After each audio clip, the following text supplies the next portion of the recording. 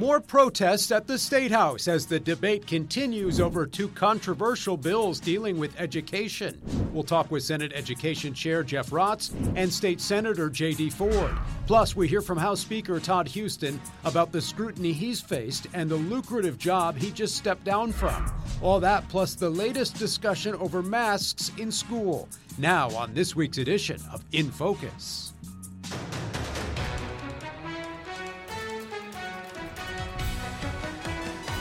Thanks so much for joining us. It was an interesting week at the Statehouse for Speaker Todd Huston, who faced pressure to step down and ultimately did step down from his lucrative job as an executive at the College Board amidst the controversy over legislation dealing with what can or can't be taught in Indiana schools. It's just one of a handful of controversial bills dealing with education now in the hands of the state Senate, including a separate bill dealing with transgender athletes. Kristen Eskow has the latest. Dozens rally for transgender rights as lawmakers consider banning transgender girls from participating in girls' school sports. The bill passed the House last month and is now being considered by the Senate, where lawmakers heard public testimony Wednesday. It would harm children in Indiana and further marginalize transgender youth. It's not a bill to punish anybody. Everybody has an opportunity to play sports. It's not the only education bill being considered that's generated controversy. Another proposal that may move forward would limit what concepts could be taught in schools regarding race, gender, and ethnicity. It would also require certain classroom materials to be posted online. I asked Senate Education Committee Chairman Jeff Raatz why he may allow both bills to advance. Occasionally there are pieces of legislation that are controversial that have to be dealt with, or there's a constituency that believe it has to be dealt with. Instead of addressing the teacher shortage, instead of addressing student mental health, we're getting sidetracked with all these bills that are moving through the process. Also this week, House Speaker Todd Huston resigned from his executive role at the College Board, as activists and an online article raised questions about his position and support of the school curriculum bill. Were you asked or encouraged to step down? No, it was great. We had, again, my decision, they've been nothing but supportive. I knew I needed to make this decision. They were extraordinarily supportive of me. It's an awesome organization filled with amazing people, and it was just the right time. So it's just a coincidence that days after you were getting negative publicity on your involvement with some of these education bills that you resigned with no notice? I felt, well, again, there were a lot of conversations. Again, I felt nothing but support and just beyond grateful and thankful. So, but, I was ready to move on. Will the news about Speaker Huston stepping down from the College Board impact the future of 1134? I read that today, and so I have no comment on that at all. I don't think there's any connection whatsoever, but that I have no comment. Do you have any thoughts about that situation and the potential for conflicts among lawmakers, like yourselves or Speaker Huston, who are citizens and lawmakers? I have no comment on that. Let me at least say that the General Assembly is set up as a part-time job, and the best people are the ones that work in the areas of which they participate. So I came from a form of education. I work in education. Those who came from local government that participate in local government, it gives us a heads up and an intricate understanding of what happens in those areas. And it can be looked at as a conflict of interest, but routinely people do not vote on specific pieces of legislation because of their past and where they've come from and potentially could benefit them. Kristen Eskow reporting there. Democrats, by the way, were critical of Chairman Raatz for briefly prohibiting people from filming that hearing this week. Also in a statement on Speaker Huston, Indiana Democrats said Speaker Huston is a walking conflict of interest in their words. And while him parting ways from the College Board is good for education overall, House Bill 1134 is still alive and risks putting Indiana's teacher shortage in overdrive. Again, Huston's office said the decision was unrelated to any legislation. And we got this statement from the College Board saying, quote, Todd Huston concluded that the demands of both his role here and his elected position were not sustainable, that he wants to devote more time to his work in Indiana. They say we're grateful for his 9 successful years here at the College Board. And certainly we'll keep you posted on those education bills as they go through the legislative process. All right, another hot button issue in education this week. When and how should schools get rid of their mask mandates? Other states making that move now with numbers dropping. Our numbers also coming down quickly here in Indiana. While we don't have a statewide mandate, it is a decision that Indiana school districts are grappling with at the local level, even as the experts recommend waiting to make that move. Max Lewis has more.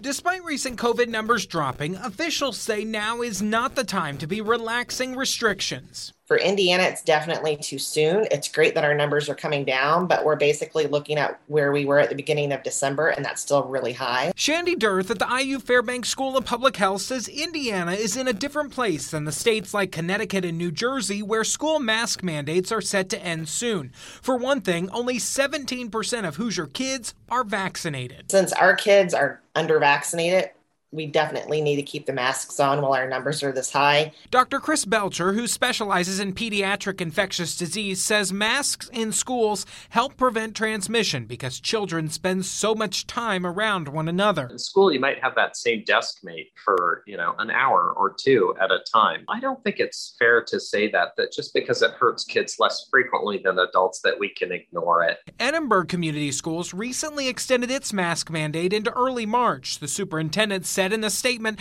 the decision was made because the state doesn't require contact tracing if all students are masked. If you're inside, wearing a mask is a good thing. It's not a hard thing to ask for people to do. Shandy Dirth says the masks will likely be able to come off in a couple months, but until then, she says it's a good idea to keep them on. This will become endemic probably, later this year, and so we'll have to adjust how we deal with COVID going forward. But right now, it's just a little bit early to say, let's go ahead and look at removing the mask mandate. Max Lewis reporting there. Max, thanks. Let's talk about Indiana Attorney General Todd Rokita. In his role, he often files lawsuits from issues related to the pandemic to the lawsuit against Google we told you about here in recent days. Well, now the AG is facing a lawsuit of his own. The ACLU of Indiana suing Rokita after the AG blocked journalist Abdul Hakim Shabazz from a news conference last October and denied his press credentials. Shabazz is the editor and publisher of IndyPolitics.org and has offered political commentary for several news outlets, including for us right here on In Focus. This week, Shabazz is calling for transparency. We just think we have a really, really strong case, and it's unfortunate that it had to come to this, and the taxpayers would have to foot the bill for something that the Attorney General could have easily avoided by just letting me in his news conference, just asking questions. Now, in response, the AG's office said, quote, "We will defend and potentially counterclaim against this suit aggressively since we're confident that our actions are legally sound." In Washington, the administration still closely watching the situation in Ukraine. The president, by the way, set to give his first State of the Union a couple of weeks from now. This as lawmakers continue to investigate the attacks of January 6th. More subpoenas going out to members of former President Trump's inner circle just days after former Vice President Pence said President Trump was wrong about his role that day. And as some Republicans and the RNC try to make the case that January 6th was, in their view, legitimate political discourse, Alexandra Limon has the latest. So far, the House committee investigating the January 6th attack on the Capitol has issued more than 100 subpoenas and has conducted more than 500 interviews. The Republicans seem to be having a limbo contest with themselves to see how low they can go. It's no secret Democrats and Republicans disagree on a lot, including how to characterize the January 6th attack on the Capitol. The Republican National Committee called it legitimate political discourse. They seem to have reached rock bottom. On Capitol Hill, there's disagreement even among top Republicans. The word insurrection is politically charged propaganda. It was a violent insurrection for the purpose of trying to prevent the peaceful transfer of power after a legitimately certified election. Florida Republican Senator Marco Rubio says January 6th was a riot. He says it's fine for Republicans to have differing views and says the real problem is the scope of the committee's investigation. The committee so far has issued more than 100 subpoenas, the latest to Trump advisor Peter Navarro. It is also targeting people like members of the RNC. Up until now, the committee's work has happened behind closed doors, but in the coming weeks, it's expected to become more public, including with public hearings. In Washington, Alexandra Limon. Okay, Alexandra, thanks. This week, Senator Todd Young was asked if he considered January 6th legitimate political discourse. He said, quote, "I don't know any American that regards it as legitimate political discourse. I certainly haven't encountered them here in the state of Indiana." Meantime, this week, Senator Young joined fellow Republicans calling on the Biden administration to protect communities from violent crime. Several cities, including Indianapolis, set new homicide records last year.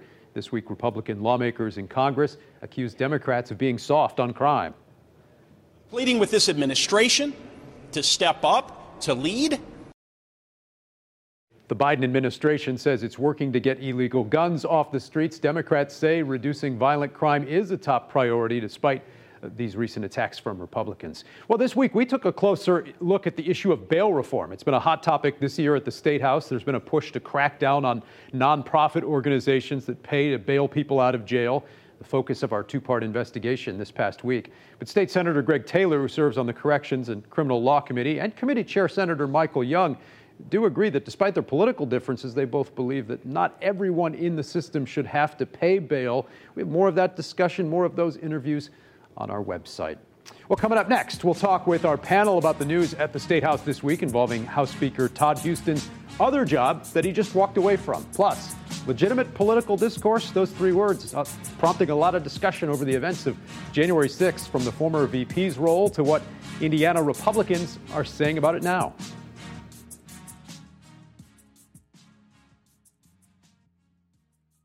Welcome back. Let's bring in our panel now. With us on Zoom, former state party chair for the Indiana Democrats, Robin Winston, and 2016 vice chair for the Indiana Trump campaign, Tony Samuel. And here with us again in studio this week, former GOP lawmaker Mike Murphy, former communications director for the Indiana Democrats, Jennifer Wagner-Chartier. Good to see you both.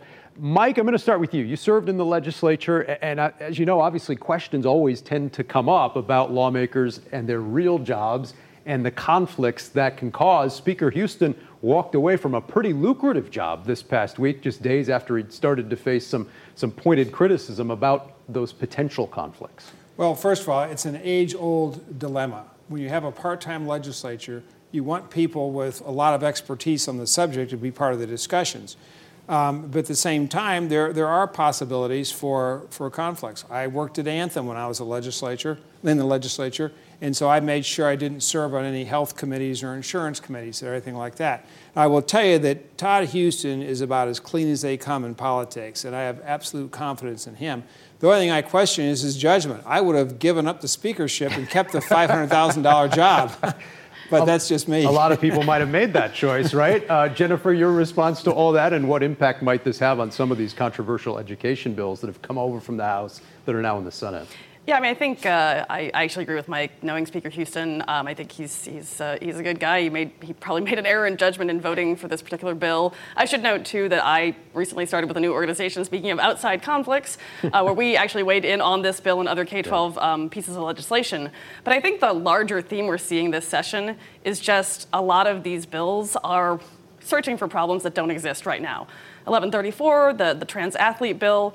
And what I hope in the coming, 2 weeks left in session, is that we're going to be able to put those to the side and focus on real issues. Yeah, as Jennifer mentioned, you guys here with the panel, but all of you have other jobs as well, obviously, just like the legislature in a way. Tony, what about this concept of the citizen legislature? Is it time Indiana rethinks that? Other states have? Well, I don't think we need a full-time legislature here. It's worked fine. Sure, there's a little hiccup here and there. In this case, Speaker Huston, he's a wonderful public servant, has been his adult life, either in various roles in education or serving the state as a state rep, worked in the Department of Education as the chief of staff there. He knows education and he knows the state is a great leader, and his judgment is always sound, as Mike said. In this case, I think, it's two full-time jobs, really. Being speaker, even though it's a part-time legislature, that is a full-time job, and it's becoming more and more that for all legislators, but especially if you're the Speaker of the House. So I think, he was doing good at both, obviously, but it's just weighed on him, and then I think he made the right decision, and he made the right decision for voting for 1134. This is a real issue. These parents across the country, and I've said it before, they're not making this up. This is no bogeyman. This is a Marxist ideology that's infiltrating our schools. Not every teacher, not every school, but something has to be done, and we're bringing more transparency with that bill, and so it is the right thing to do to move that bill forward. Robin, your response, what's your view on all this? First off, we're having a crisis in finding people that want to be public school educators. This bill will discourage people from wanting to do that. I don't know why we have to, and as Jennifer said, we are running around looking for issues so we can tag legislation on it. Luckily, some Republican senators have said that this isn't the way we should go. But are we going to erase history? I mean, for a person like me, where 3/5 was a part of our Constitution, that's what we were based upon whenever the founding fathers made our nation. Are we not going to talk about that? That's history. That's a fact. So to start talking about eradicating that is not Marxist. It's America's history, and we ought to confront it straight on and make our nation a better nation. Okay, let's turn to our news, the news in Washington this week. Mike, we talked last week about former Vice President Pence's comments last week about former President Trump. Your party's still kind of hashing it out over this question about how to look back at the events of January 6th and whether or not to call it, quote unquote, legitimate political discourse. Senator Young saying we shouldn't call it that this past week. Others have had a different view. Well, if I were writing the local version of Profiles in Courage, my first 2 chapters would be about Senator Young and John Hammond, who's a local attorney and one of the members of the Republican National Committee from Indiana. It takes great courage to stand up against the wave. And John Hammond voted against the censure motion at the RNC meetings in Salt Lake City. And Todd Young came out very publicly with Christiane Amanpour, I'm sure other national people as well, saying it was certainly not legitimate, and he referred to it as an insurrection. And that's the way we should be talking about January 6th. Jennifer, this week we also saw a congressional candidate from your party seek to get Congressman Jim Banks off the ballot, citing the 14th Amendment, saying Banks supported an insurrection by voting against the election result certification. Is there a chance Democrats could overreach here on some of this? I think there's going to be a chance of overreach. I don't think this is going to be successful, and we've actually seen this in other congressional districts around the country. I think it's actually a decent chance to elevate the issue that there are people out there who, to Mike's point, like you've got 2 different parts of the Republican Party. Reality, which is that this was an insurrection on the Capitol, and then this fantasy, like rewriting of history and narrative, and I just can't see that part of that is going to win long term, but it will probably be successful this year. Tony, what were your thoughts on Vice President Pence's remarks last week saying President Trump was wrong? Well, what's been lost here is what the debate really should be about, and that when you go back to January 6th, it was foolish and terrible that some people went into that Capitol and on the Capitol grounds and into the building and caused damage and harm. And nobody disclaims that. I agree with that 100%. But this was not an insurrection because it was not an organized attempt to overthrow the government of the United States. And none of the people that are now being attacked, including Congressman Banks, were any part of an insurrection. So this is just reaching, and I think it will go too far when there's real issues with inflation at higher than it's ever been in the last 40 years, when there's Russia about to invade Ukraine and China about to do the same to Taiwan. There's real issues, and Democrats are reaching too far. As far as Vice President Pence's comments, I think they're being misconstrued. That whole argument is being misconstrued because there was an attempt by 11 senators to create an election commission, electoral commission, to look at all of the discrepancies and all of the unconstitutional acts in different states for a 10-day commission to be done by January 20th. That's what was supposed to happen that day. And so anybody that calls it an insurrection is wrong because there was no motive for an insurrection when we wanted to get to the bottom of the mistakes made in different states. Robin, your response to that? Tony, how many Republican members of Congress or senators stayed on the floor on January the 6th with their welcome guides to greet the visitors that they claim were coming to Washington? As one member said, they look just like tourists coming on vacation. Those guys bolted like crazy. They were chanting, "Hang Mike Pence." They were storming the Capitol. You guys claim all the time that you're protectors of the police. They fought the police. They sprayed them with bear spray. You didn't hear the beginning. So I don't know. I listen to you. Listen week after week, Tony. Tony, I've listened to you week after week. Let me get my point in. Okay. Time and time again, you guys bolted on that, and that's wrong. No, I'm saying it wasn't an insurrection, and that's what everyone is trying to call it. Tony, they were trying to overthrow the government. Why else would they come there with permission to shut down the vote? Okay, we got That's to trying leave to it overthrow there. the government. Certainly, there'll be they a lot lost more. the election. Certainly, there'll be a lot more discussion about January 6th, and as Tony mentioned, about Russia and Ukraine, and a lot of other big items in the news as well. Coming up next, 10 years now since Indy hosted the Super Bowl, so could it happen again? Stick around. We'll be back right after this.